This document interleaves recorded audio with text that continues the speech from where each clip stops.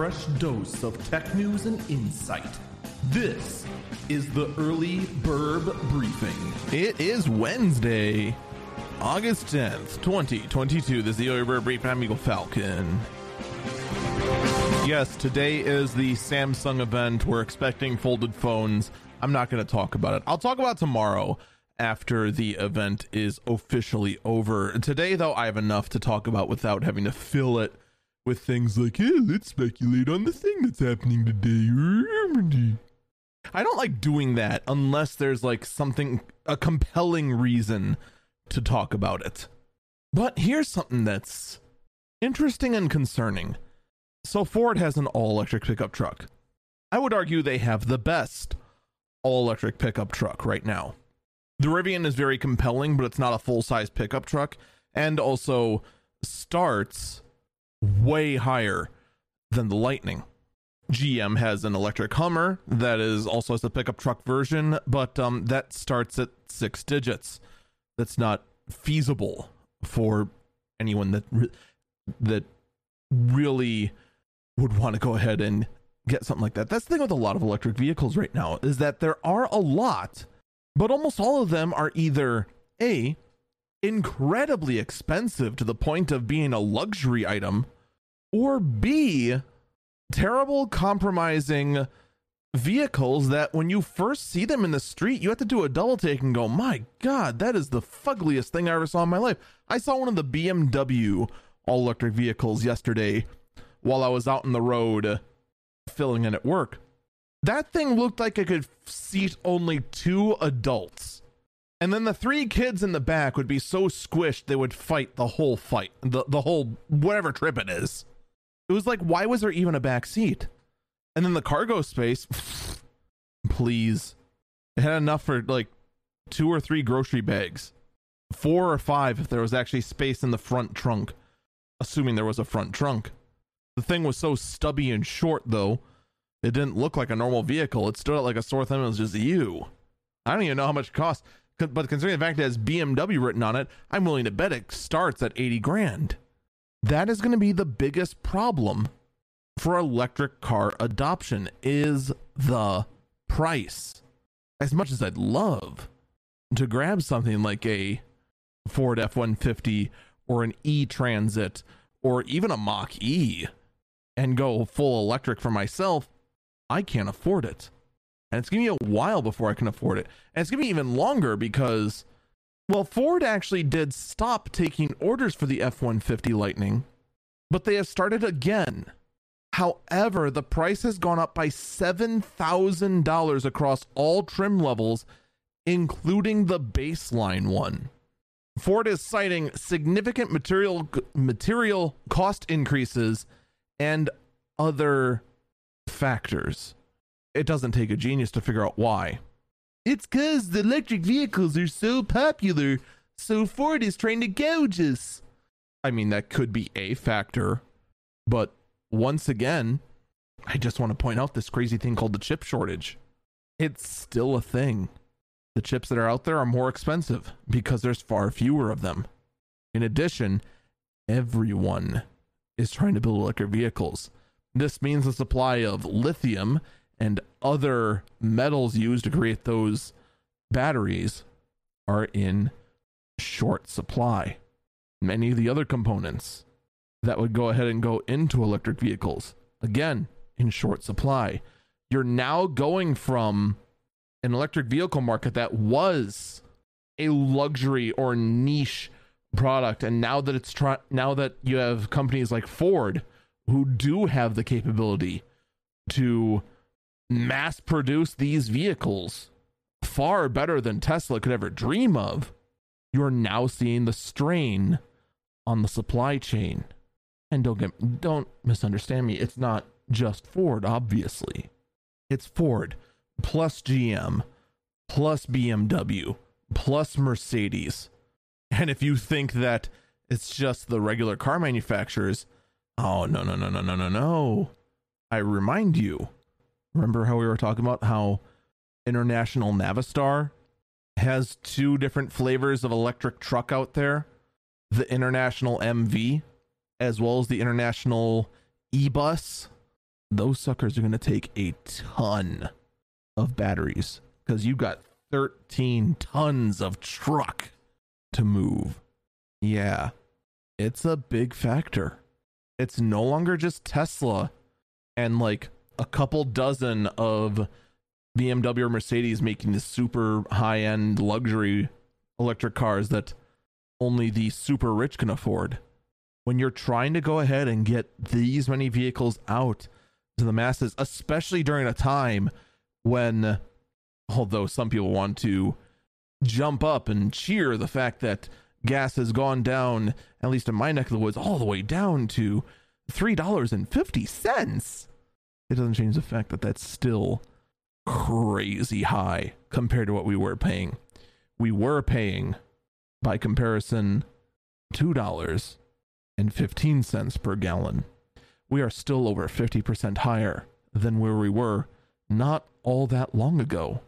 In fact, roughly 2 years ago. Just saying. Try and cheer all you want, but between poor policy decisions and a war in Ukraine, gas prices are way up, diesel prices are way up, the cost of everything is way up, and electric vehicles are way more attractive, which is in turn making their demand way up. And of course, with that, makes supplies that go into them very, very scarce. Now, with that said, about the F-150, there is a YouTube channel called TFL, Fast Lane Trucking. Or wait, what was it? TFL. Is TFL just the fast lane?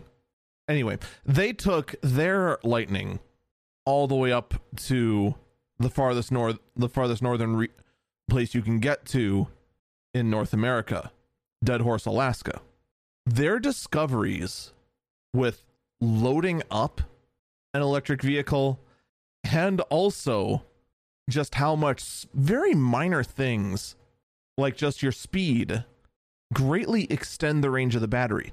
So the thing is that like on a gasoline car, it varies from vehicle to vehicle, but for the most part, around 65 miles an hour is when the car is the most fuel efficient, where its MPG will be the best, assuming it can keep that speed constantly. Diesel trucks, of course, it varies from truck to truck, but the common thing I've heard from truckers is 62 miles an hour in a diesel semi is the most efficient. The electric vehicle getting up to those speeds is not its most efficient miles per kilowatt, I think is the actual term. Or is it kilowatts per mile? Pretty sure it's miles per kilowatt.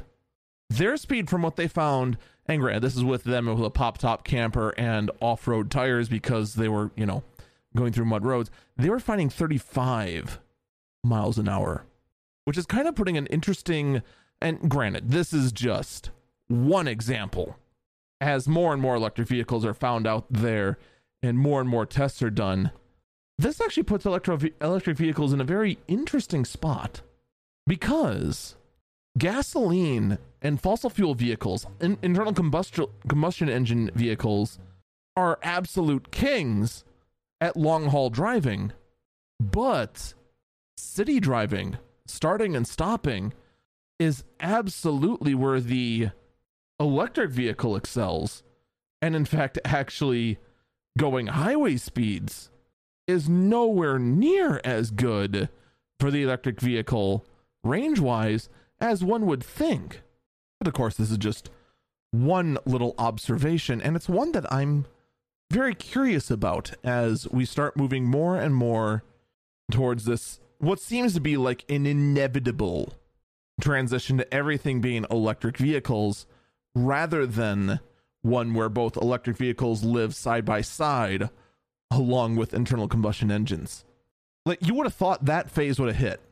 Like, electric vehicles would just want to coexist along with internal combustion engines. But no, we are just trying to replace them all and just not even caring if they're just radically not good in certain circumstances. Which is interesting.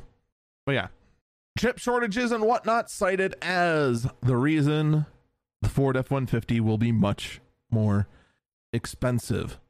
Now, that being said, you'd think that good news is on the way, as a $280 billion CHIPS and Science Act was signed by the Biden administration, which includes a $52 billion semiconductor subsidies to help fund more foundries here in the US. All right, you want my thoughts? I think this is an incredibly stupid decision. I know. You're a bit surprised. Mr. Preaching again and again and again, be careful, there's a chip shortage out there, is condemning a bill, or now a law, that would help promote more chip foundries. Why? What is the reason? I can give my reason. The foundries are already being built. Throwing more money at these foundries that are already in the middle of being built is not going to have them being built faster. It's just not. It may, in fact, cause new foundries to be built. That is true. And maybe that will actually help. Maybe it will. But I have to look at it from all angles. Right now, economically, we have several problems. First off, the economy currently is in a recession. Like, it officially is. Various outlets in the administration can lie to themselves all they want, but it doesn't change the fact that you've had 2 consecutive quarters of negative growth. That is a recession. That has always been a recession. You can lie to yourself all you want, but that's what is counted as a recession ever since we called the last recession. With that said, you also have record high inflation. Inflation is when you have too much money chasing after too few goods. This makes the price of all the goods go up.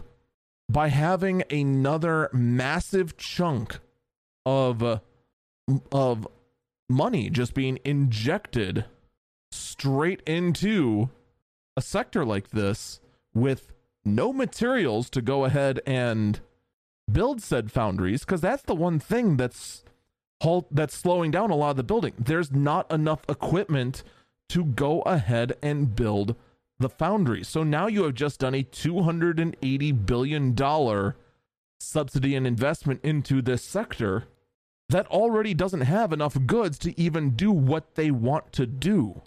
This is going to cause inflation to get even worse. And it's not going to hasten anything because, of course, the fact that the equipment there to build foundries is still having a shortage, this doesn't change that. Sorry, it doesn't. In the end, all we can do right now is wait. Chucking more money at the problem won't help, and for the reasons I just cited, will in fact make everything else that much worse. But you know what? Of course, we just had to throw something at the problem in some insane hope that it's going to help, right? Right? We need that win. We need something to put on there before the midterm elections. Yeah. Yeah, that's not helping. It still isn't. Speaking of not helping, the crypto lender Hodlnaut is doing what most other crypto outlets are doing and freezing all withdrawals, deposits, and token swaps. Basically halting all actions because crypto is definitely the future and not a problem that is spiraling hilariously out of control at all. No, crypto's fine. Crypto's fine. Anyway, how long until Hodlnaut becomes the next totally not a crypto bank to go bankrupt? I'm just saying. I have about as much faith in this outlet staying up as I do in, well, pretty much cryptocurrency as a whole right now. As for whatever reason, crypto just continues to want to show off just how much it can fleece everyone into believing it's worth something while not proving that it's actually worth anything at all. Well, in the end, all I can do is continue to shake my head. Just shake my head in complete and utter disbelief. That's going to do it for me. Stay safe and stay healthy.